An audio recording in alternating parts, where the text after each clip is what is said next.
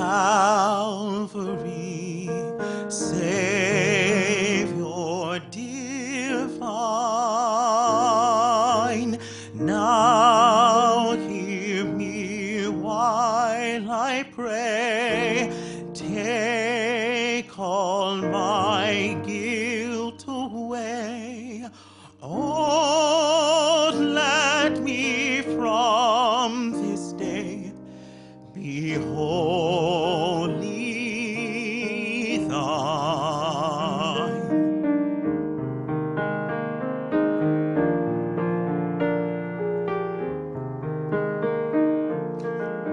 May thy rich grace impart strength to my fainting heart, my zeal inspire,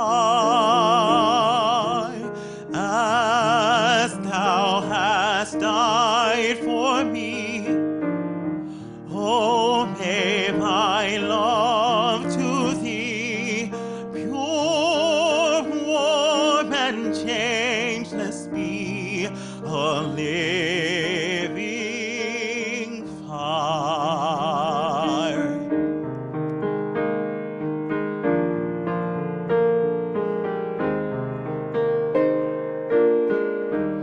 While life's dark maze I tread, and griefs around me spread, be thou my guide. Bid darkness turn to day, wipe sorrow's tears away, nor let me ever stray from thee aside.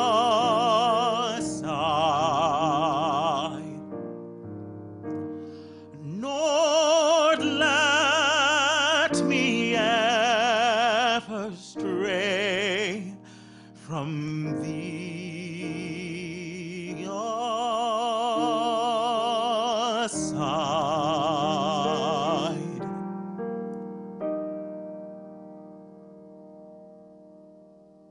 This is the day the Lord hath made, so let us rejoice and be glad in it.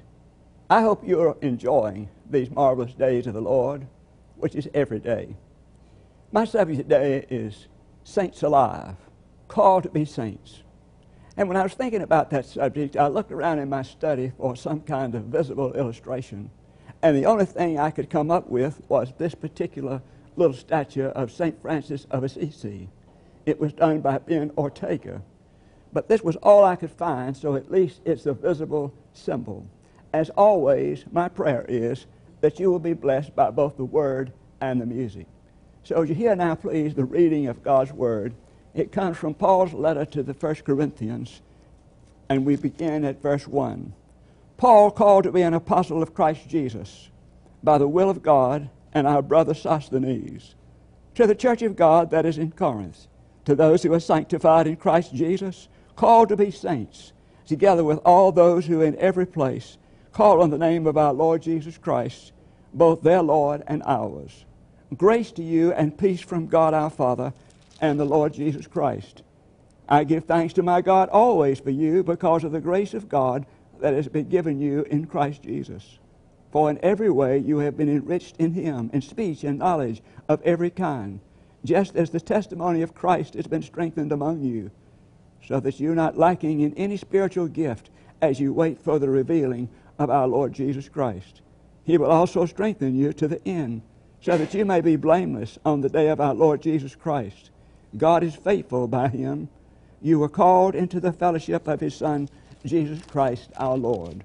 But I'd like you to particularly remember this verse. To the church of God that is in Corinth, to those who are sanctified in Christ Jesus, called to be saints, together with all those who in every place call on the name of our Lord Jesus Christ, both their Lord and ours. This is the word of God for the people of God.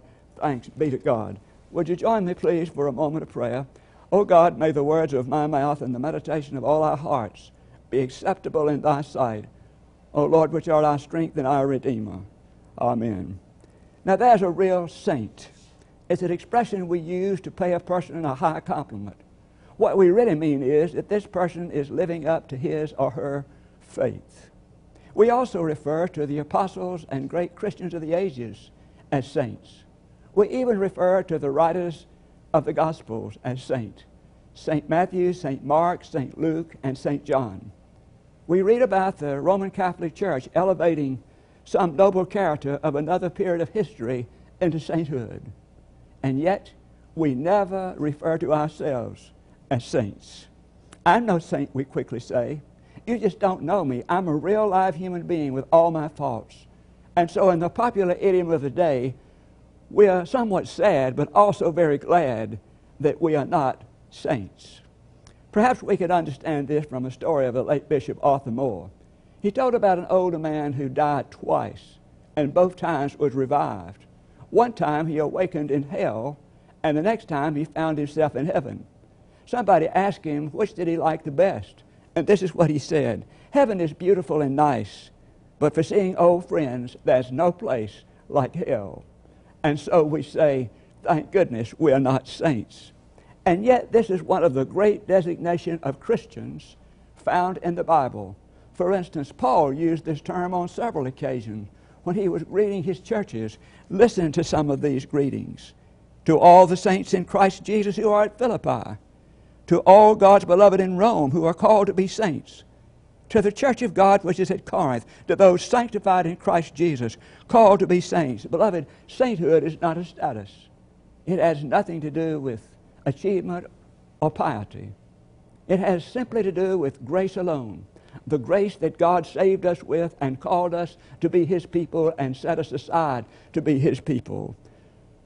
When the New Testament was written, all the Christian believers were called saints.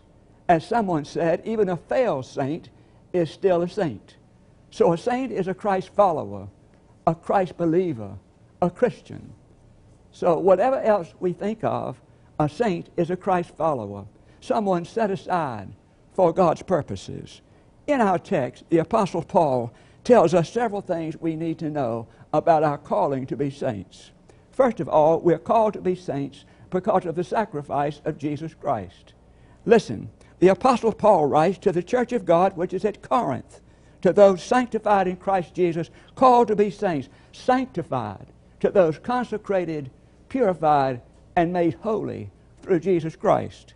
The verb to consecrate means to set apart as sacred, to make holy for God by the offering of a sacrifice for it.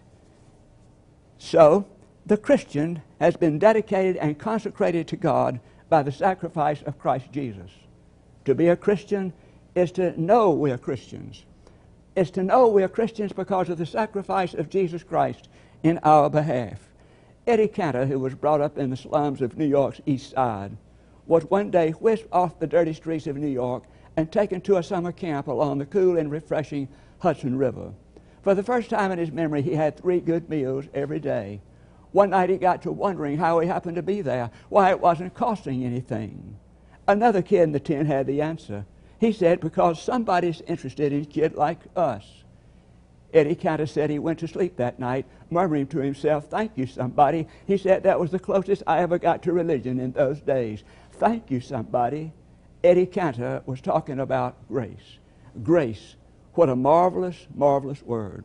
I remember as a young pastor, I preached a sermon called Grace is Not a Blue-Eyed Blonde.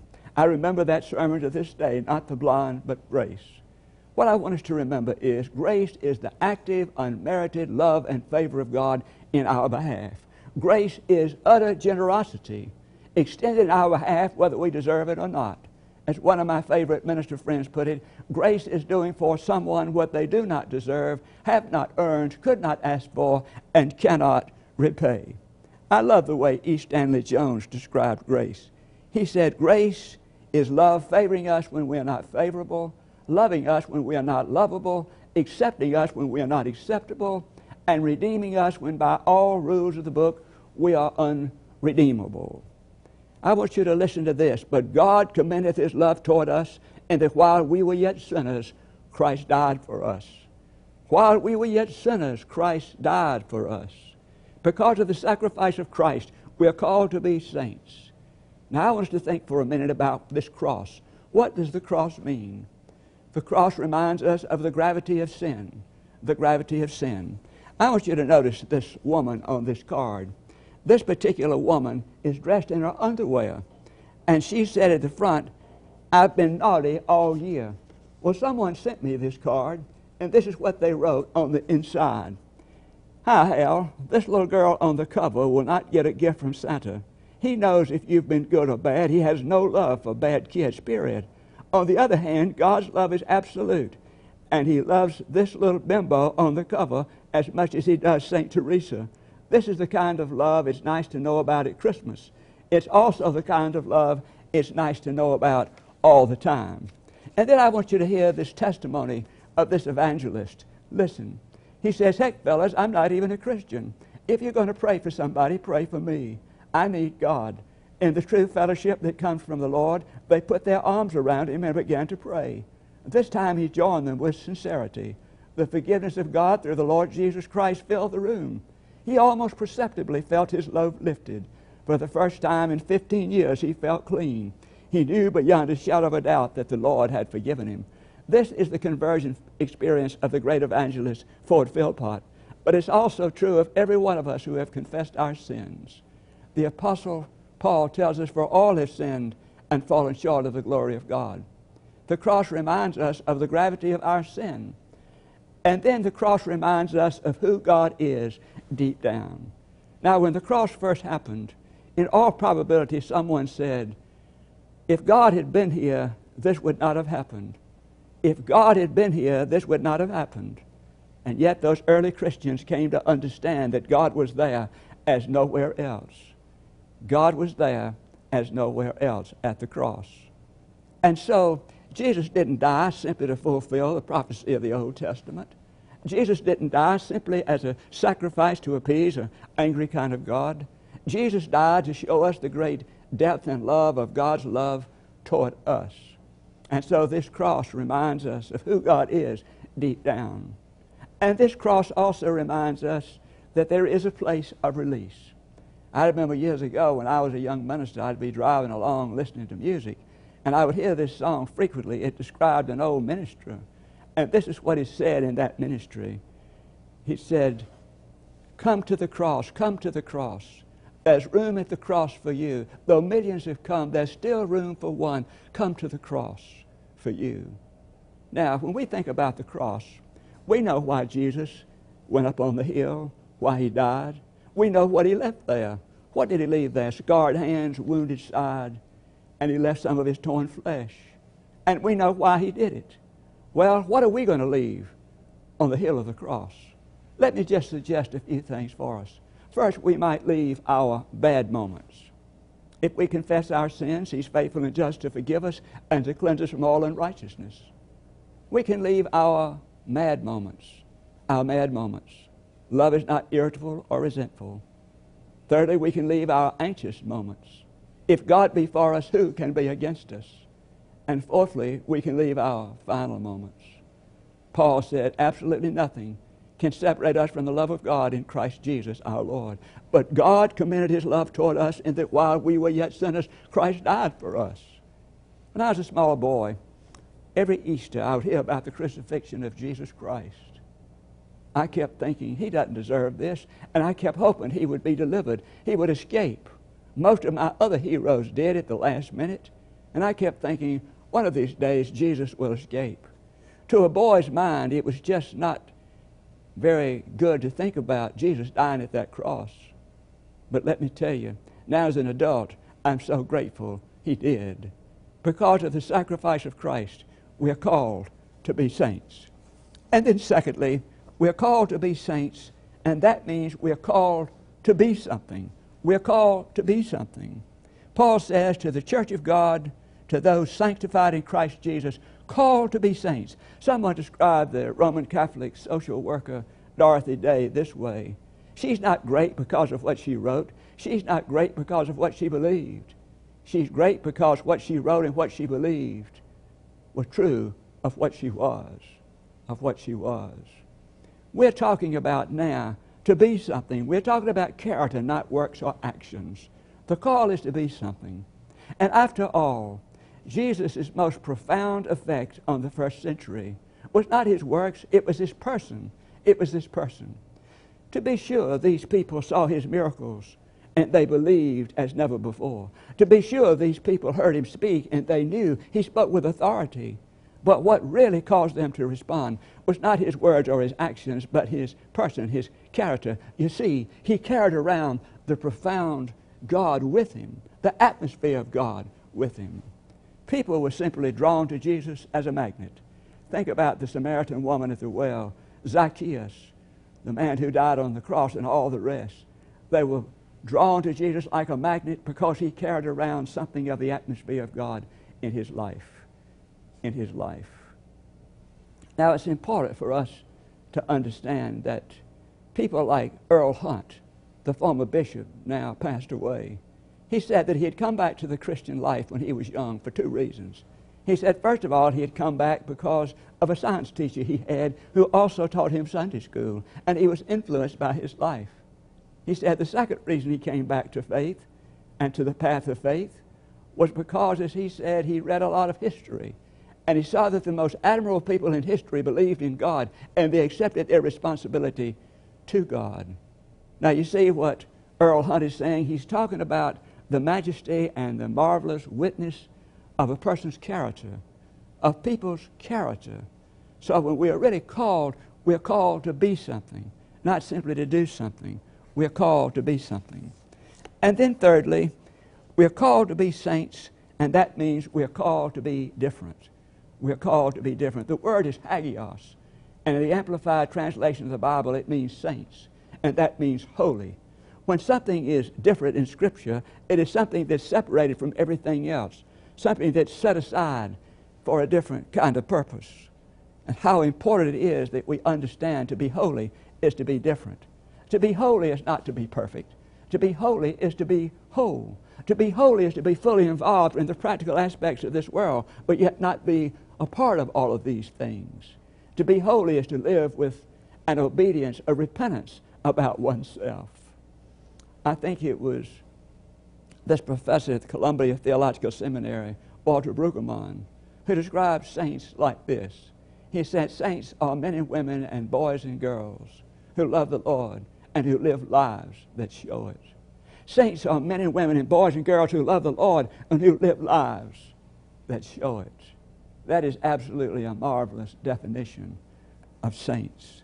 Paul said in 2 Corinthians, come ye apart, separate yourself from them. In other words, be different. We're told that when Albert Schweitzer decided that he was going to give up his career as a theologian and a musician, he told the people he was going to Africa. He was going to be a general practitioner to serve people and to help them. These people must have said, well, you know, you're going to be a nobody.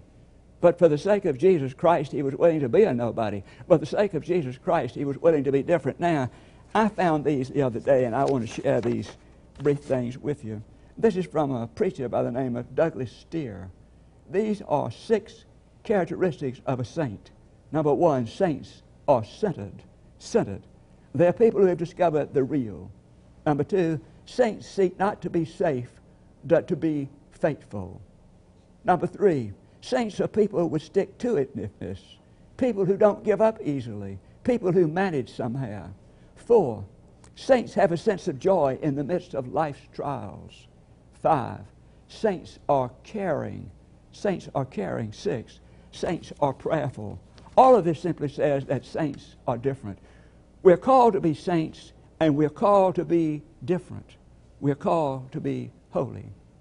And then fourthly, we're called to be saints in the company of those who name the name of Jesus Christ. We're called to be saints in the company of those who name the name of Jesus Christ. What did Paul say? He said to the church of God, not to the Methodist church, not to the Baptist church, not to the Presbyterian church, not to the Catholic church, not to the Presbyterian or the Episcopalian or the Pentecostals. He was talking about the whole fellowship of believers, called to be saints, called to name the name in the company of those who name the name. But I also want to share with you, we're called to witness to Jesus in the company of those who don't name the name of Jesus.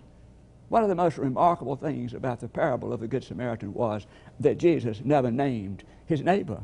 He could have named his neighbor, who his neighbor was, but he never named his neighbor. In other words, his neighbor was anybody who was in need. The writer of John's Gospel said, the true light is coming to the world. The true light is coming to the world. Not just to Christians, it's coming to the world. The true light has come to everybody, to everybody. So a saint knows something about the significant other. A saint is dedicated to all people, helping all people, being respectful of all people. Now let me start to bring this to a conclusion. The late William Barclay told about a group of men who brought a soldier that was killed in battle to a French chapel for burial. They wanted to bury the soldier in the cemetery. And so the priest said to them, was he a Catholic? And they said no. The priest said, I'm not allowed to bury him in the cemetery, but I will help you bury him right outside the cemetery, right outside the fence. And so that's what they did. They buried this young man right outside the fence. When they finished the burial, the soldiers went back to their camp. The next morning they were back early because they wanted to be sure they had done everything in proper manner. But when they got there, they could not find the grave. They could not find any grave freshly dug outside of that fence. And so they were dumbfounded. But suddenly the old priest appeared, and this is what he said. He said, you know, last night I couldn't sleep. I couldn't sleep very well, worrying about this young man being outside the fence.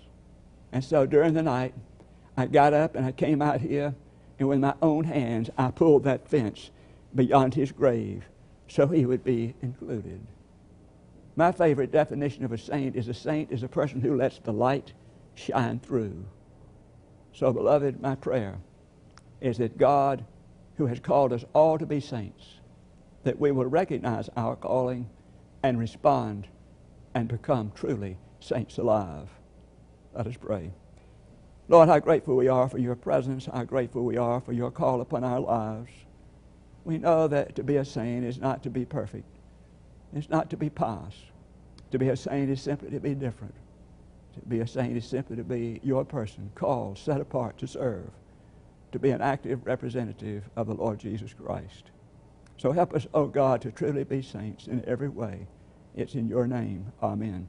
I appreciate so very much you joining us tonight. I hope you'll continue to do so and share it with your friends. We'd love for them to join us too. God bless and good night.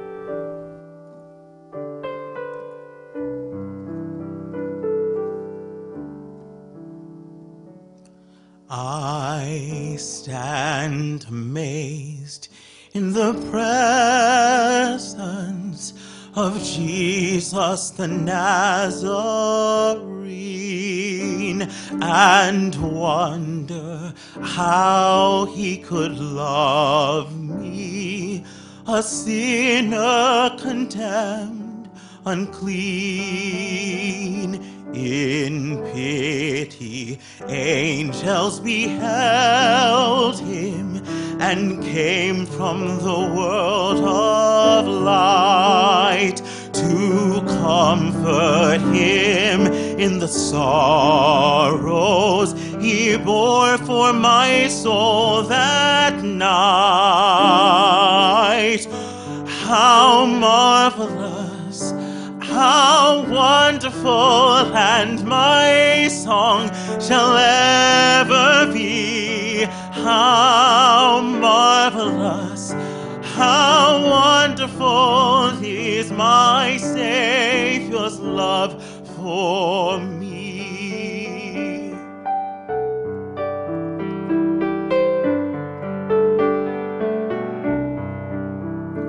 He took my sins and my sorrows, he made them his very own.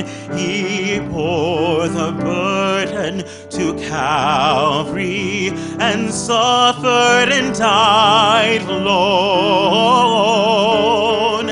How marvelous, how wonderful, and my song shall ever be. How marvelous, how wonderful is my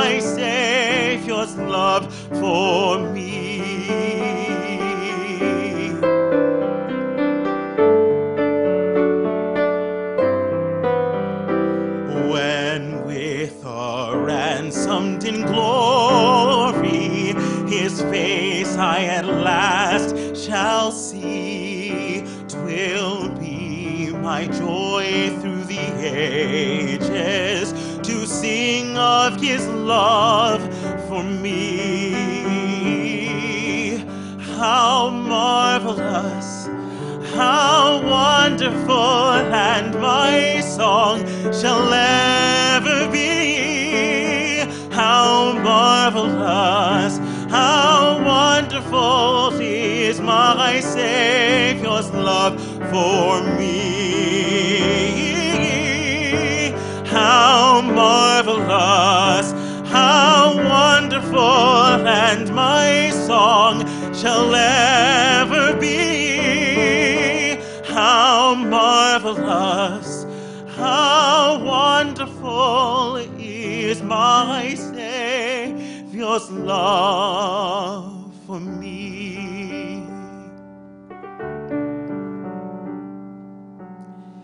Is my Savior's love